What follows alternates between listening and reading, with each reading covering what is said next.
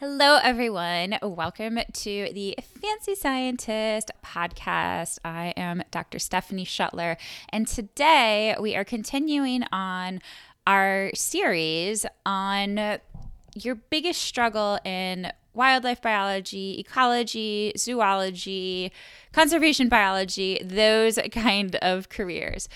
A couple of months ago, I posted something on social media asking for people who were going into this career if they would participate in a 15-minute interview with me to answer some questions. I had a huge response. I had close to 90 participants that I interviewed. Thank you guys so much if you participated in this. And this is the third part going over the main question that I ask people, which is, what is your biggest struggle and related to this career?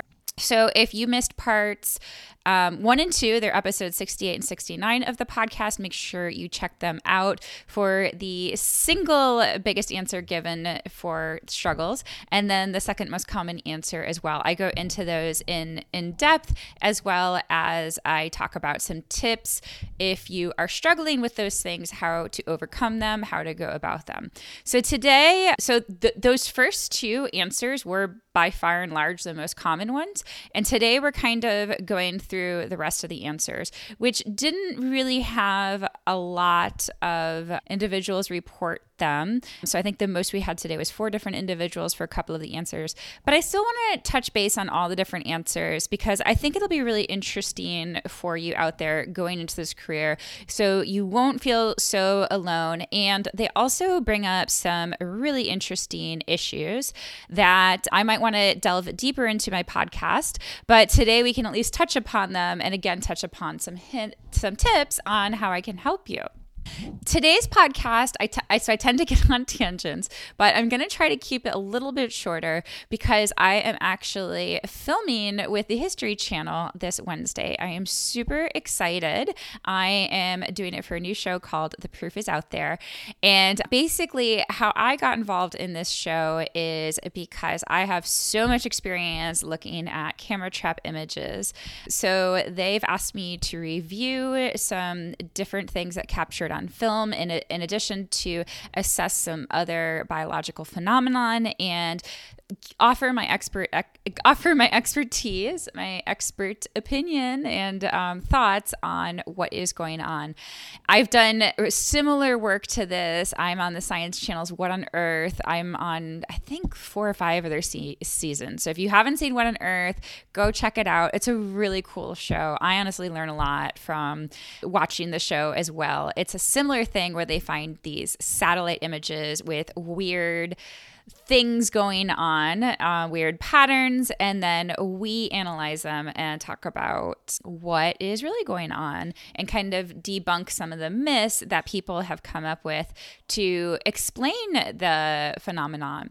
And I guess I'm turning into sort of a cryptid expert because I also filmed something kind of similar for the Discovery Channel recently for their show Expedition X, where I went to Branson, Missouri in the Ozarks to look for the quote unquote Ozark howler and then also investigate Black Panther sightings. So if you have Discovery Plus, I should be an affiliate for them. If you have a Discovery Plus channel, make sure you check out those shows. They are really fun. It's super fun to do. So I'm going to try to keep it shorter today, although the intro is already long. Okay, so let's go ahead and get started after we hear my theme music and brief introduction to me. Hi, I'm Dr. Stephanie Schuttler, a wildlife biologist who's learned throughout her career studying animals that science alone cannot save species. We need you. In the Fancy Scientist podcast, you'll learn about fun animals, conservation tips, and science advice, all while breaking stereotypes about what a scientist looks like. Let's get started. Before we get started, just another quick reminder, if you missed episode number 68, that was the first episode. If you want some more details about the research that I did, the types of people I interviewed, some of the biases that come along with surveys and this type of survey, just head over to that episode and watch from the beginning. So today we're going to jump into the remaining reasons or the remaining things that people are struggling with in regard to this career.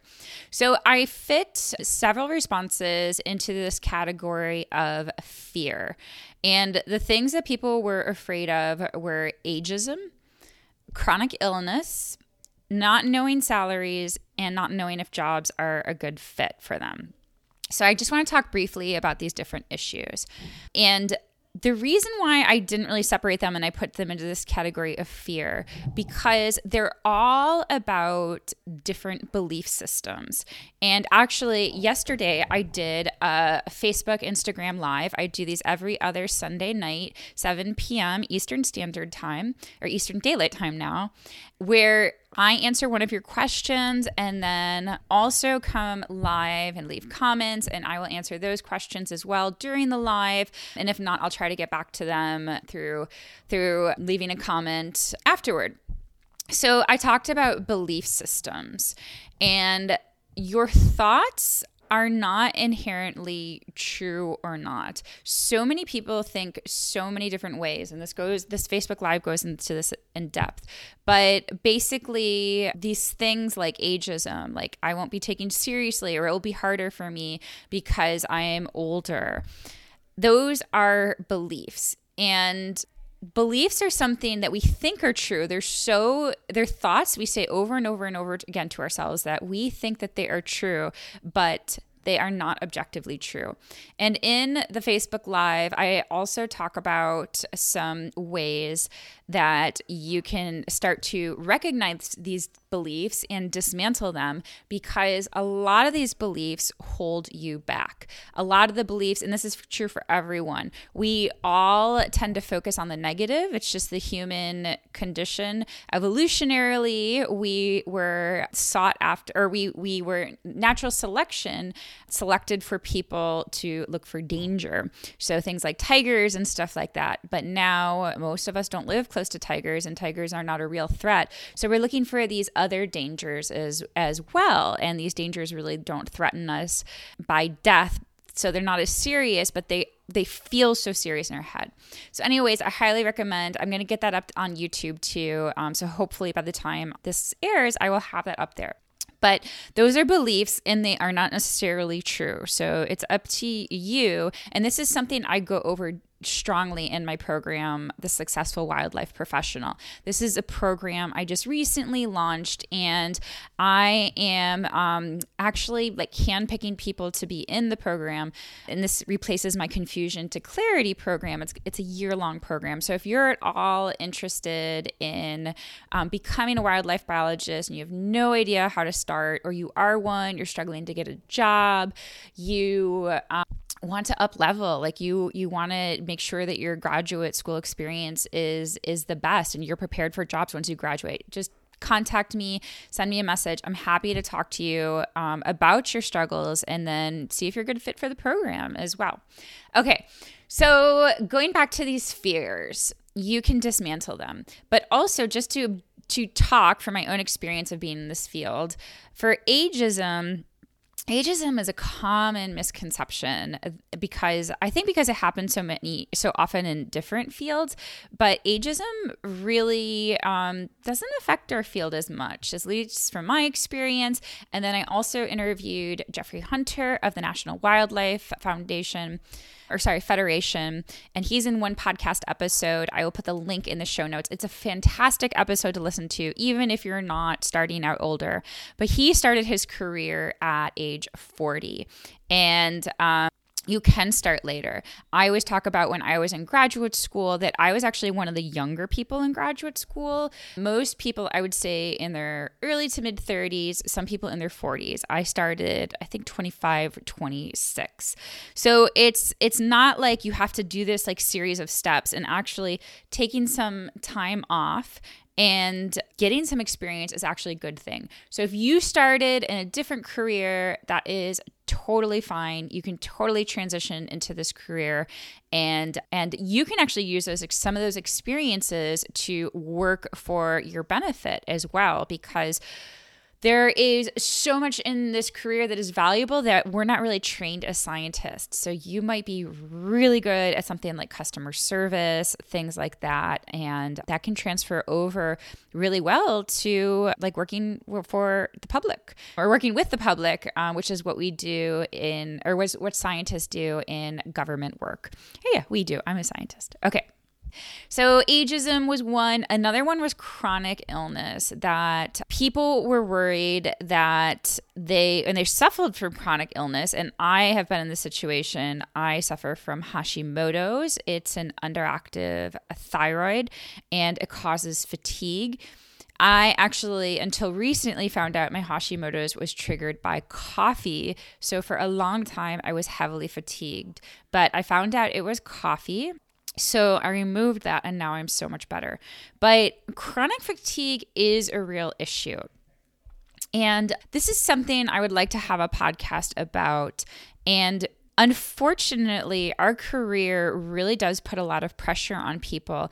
And also, our career limits people with disabilities too. I recently featured a fancy scientist who is legally blind, and she really wants to go into this field, and she just feels that is holding her back. So our field in general has a diversity problem, and then even more so with not even, race, gender, demographics, but it goes even beyond that to against people of different lifestyles even. So it definitely discriminates against people who have families. That's a big problem for women, is that they have a harder time keeping up because they're often the ones who do more childcare. So chronic illness is a big one. And some of the tips I have really about this are maximizing your productivity. You don't necessarily have to work longer hours, just be productive in those hours that you are working. I do this a lot with the Best Self Planner. I love it. And I chunk out my day. I honestly rarely work 40 hours. I work 40 hours. I rarely work more than 40 hours a week. And even in graduate school, I really don't think I worked that much beyond that. And I think so much of people working long hours is that they're not efficient, they're not productive with their time. So check out the Best Self Planner journal, and it gives you some productivity tips as well. I have a YouTube video on that. And I do plan on making a productivity podcast. I read the book, what was it? Scrum. It was Scrum. Sorry, got really excited about it. Scrum is a method about working as a team. I forget the author. I'll put it in the show notes. But they talked about productivity declining just before 40 hours a week. I think it was 37, 38 hours. And you actually create more mistakes. So if you're working more than 40 hours a week, you actually could be shooting yourself in the foot by making more mistakes, which means you have to fix more stuff and therefore work more, perpetuating the cycle and just going slower and slower and slower. So I strongly believe in productivity. And again, the system needs to change to be more helpful, more accepting to people with chronic illness. But some tips in the meantime to help people are to work on their productivity, say no to things, and take care of yourself. If you don't take care of yourself, you will hurt yourself more physically. And this is something that happened to me. I experienced burnout, and I suffered a lot of health problems because I just kept pushing and pushing and pushing myself. And I don't do that anymore. I rest. I actually am really productive in the mornings. I wake up early. I exercise, I walk my dogs, I work, and then I rest in the afternoons. And honestly, I nap a lot. Then I work again some more. And I do usually work a little bit at night, but don't get mad at yourself for resting. Your body needs it. And that's what you really need to be productive. So quality over quantity. Okay, something else that four people mentioned was that they're concerned about getting into finding graduate schools or universities. So if you're worried about getting into graduate school, actually the Facebook Live I was talking about yesterday was all about that, was all about graduate school being intimidating and overcoming that fear. I keep on saying this. I want to do podcasts about graduate school, though. The process is different than it is for undergrad. So make sure that you do some research on it. Make sure that you understand what career you want and what kind of degree it requires, because I see so many people going for online masters, which are non-thesis degrees. And if you want a career in research, that will not help you at. But research graduate schools like thesis, dissertation degrees, they usually require for you to reach out to a professor and agree. The professor agrees for you to take them on, for you to take you on in their lab. There are also advertised positions as well, but it works totally different an undergrad does, where you basically apply to different universities. So we'll talk more about this into the future, but if you're really having this worry about getting into graduate school, then I highly recommend the Beliefs Facebook Live, which talks about dismantling some of these scary beliefs you might have. Oh, I skipped one. Another thing that a person brought up is fear of not knowing salaries, not knowing if jobs are a good fit. So salaries, and actually this leads into our next category, which is pay. They're worried about the pay not being good enough. One of the things you can do is, before you're too far deep into this career, or even if you are deep into this career, it's still a good idea to do, is to look at the jobs that are out there right now. I make this super easy with the job tracker. This is a free tool I have on my website. It's a link to a Google spreadsheet that you can copy and paste. The idea is for you to track jobs that you're interested in, not that you're qualified for, but you're ideally interested in, and the different aspects of those jobs. And one of those aspects is salary. And you can therefore start planning, looking at the salaries and see if this is something you can afford. In my program, we go into careers deeply. We talk a lot about the different careers, and we actually have exercises where I give you guys budgets too. So you can plug in the numbers from your ideal career into the budget, and you can estimate what you need, if this is enough for you. It's just some advanced thinking so that you can see if this is something that you really want to do. Only you can answer this question, though, and it's going to have to be something that you will have to explore. Not knowing if jobs are a good fit for you or not, the best way to do that is through experience. And I actually was corresponding with a student back and forth where they are expecting to gain clarity from their first semester in school and to see if they really like this field. And it definitely can offer you information. I'm not saying that it's not valuable, but it's going to be more limited. And what I mean by that is you could love school, but you could hate this career or not be right for this career. So your experiences in class will just be different from what you have in the field and on a day-to-day basis. So the best way to really prepare for this career and see if you like it is to get that experience. And you can do this while you're in school. You can volunteer with a lab. You can apply for internships, summer jobs, all those different types of things. If you need help doing that, just send me a message. I'm more than happy to give you some tips. Okay, this was my biggest struggle when I was in graduate school. This is the next biggest answer, and that is that people don't know how to do things. There is the misconception again that graduate school is like undergraduate school where you just take classes and study, maybe you read about your subject, you read scientific papers and stuff like that. But you're doing science, and I have a podcast all about how science works. When you're doing science, you are figuring out an answer to a question that nobody has researched before. So you're doing something completely new. And science is changing constantly. So there are always new methods, there are new ways to analyze data, and your professors, they're kind of like a manager. They're like managing your project, they're mentoring you, but they don't necessarily know how to do the same stuff that you do or the stuff that you need to do for your project. That's what it's all about. Becoming a scientist is taking ownership of that and figuring out how to do that stuff. There's not going to be somebody there directly to teach you. Certain things, yes, but you're definitely going to have to learn a big chunk on your own.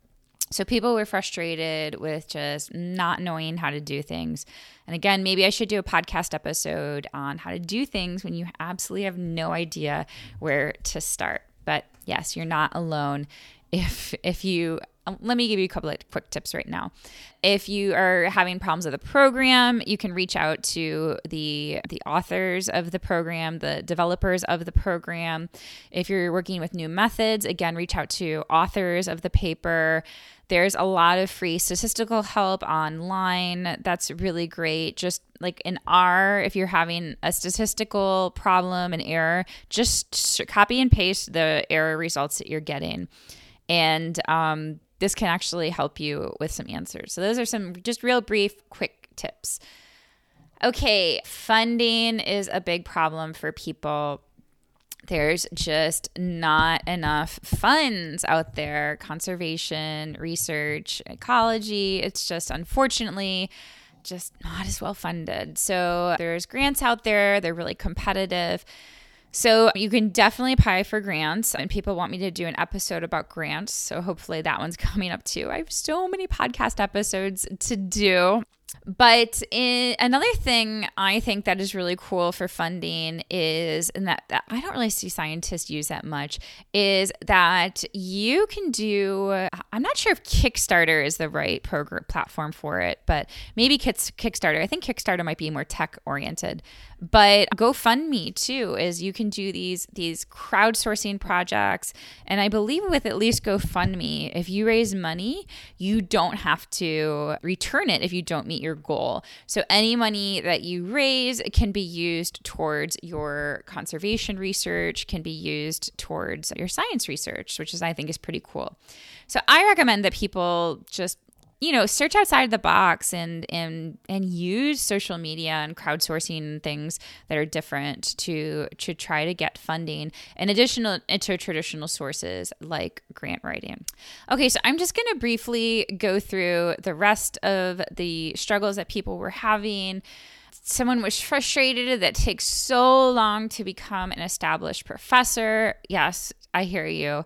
It takes, you need to get a PhD, you need to do postdoc experience, sometimes multiple postdocs.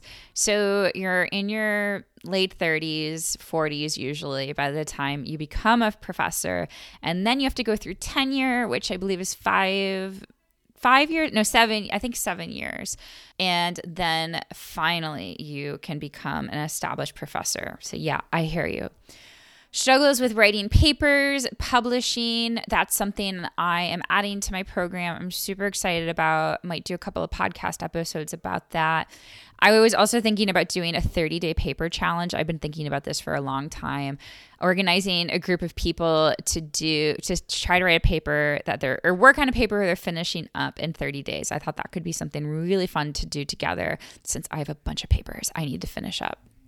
People are concerned about the atmosphere for academics, that it's kind of a toxic environment. Lots of people mentioned feeling behind. So this is actually something I usually bundled with the don't know what to do, but I actually put this separately here. This is also really common to feel behind. I still feel like I'm behind. People think I'm like so advanced. I still feel like I am behind. And again, this is a belief system thing, not objectively true or not. It's just a feeling, and you can change the way you feel. That's something really cool I learned from neuroscience, that your thoughts link to emotions, which link to physiological responses. So this is all stuff that you can control. And then somebody talked about managing jobs and school at the same time. So again, this goes back to productivity. It sounds like I need to do a podcast on that. So thanks, guys, for helping me with this research. And I believe this is all the podcast episodes I'm going to do on this, unless I'm still actually analyzing the data, but those are the main questions. But I might do a couple of pop-up episodes about some of the other interesting findings from this research. And again, if you're struggling, please contact me. I am happy to hop on a call with you and work out your issues one-on-one and just offer you some help. I know it's difficult out there. I know there are not a lot of good resources out there. And honestly, I'm not even going to say some, a lot of the advice you get or you can find is outdated. Some of it's not good advice. So just be careful. And not that I have all the answers, but I just ask you to apply some caution and also look at who's giving the advice. Is it somebody who has what you want, or is it somebody at your level? I see a lot of people post to the Facebook groups, and take a look at who's responding to your advice. Is it somebody who has a lot of credibility, has a lot of credentials, or they're struggling just like you? Okay, guys, thanks so much, and I hope you have an amazing week. I hope your summer is going great. Be kind to animals and be kind to each other. Bye. If you liked this episode, care about wildlife, care about conservation, or know somebody who is interested in going into wildlife biology careers, please share this episode. You can also rate and review my podcast. That really helps people find it. My goal is to spread messages of conservation and kindness for wildlife and to help people navigate wildlife biology careers. Rating and reviewing my podcast really helps other people find it. If you have questions or show ideas, you can find me at fancyscientist.com. My social media handles are at fancyscientist. On Instagram, there's an underscore between fancy and scientist. You can also send an email to hello@fancyscientist.com. If you're an aspiring wildlife biologist, ecologist, or zoologist, you can join me every Wednesday at 12 p.m. Eastern Standard Time for Facebook Live, where I answer different career questions. You can also ask me questions on the spot. I'm here for you. Thank you so much for listening. I appreciate every single one of you. I am so grateful for you. I hope you have an amazing day. Be kind to animals and be kind to each other.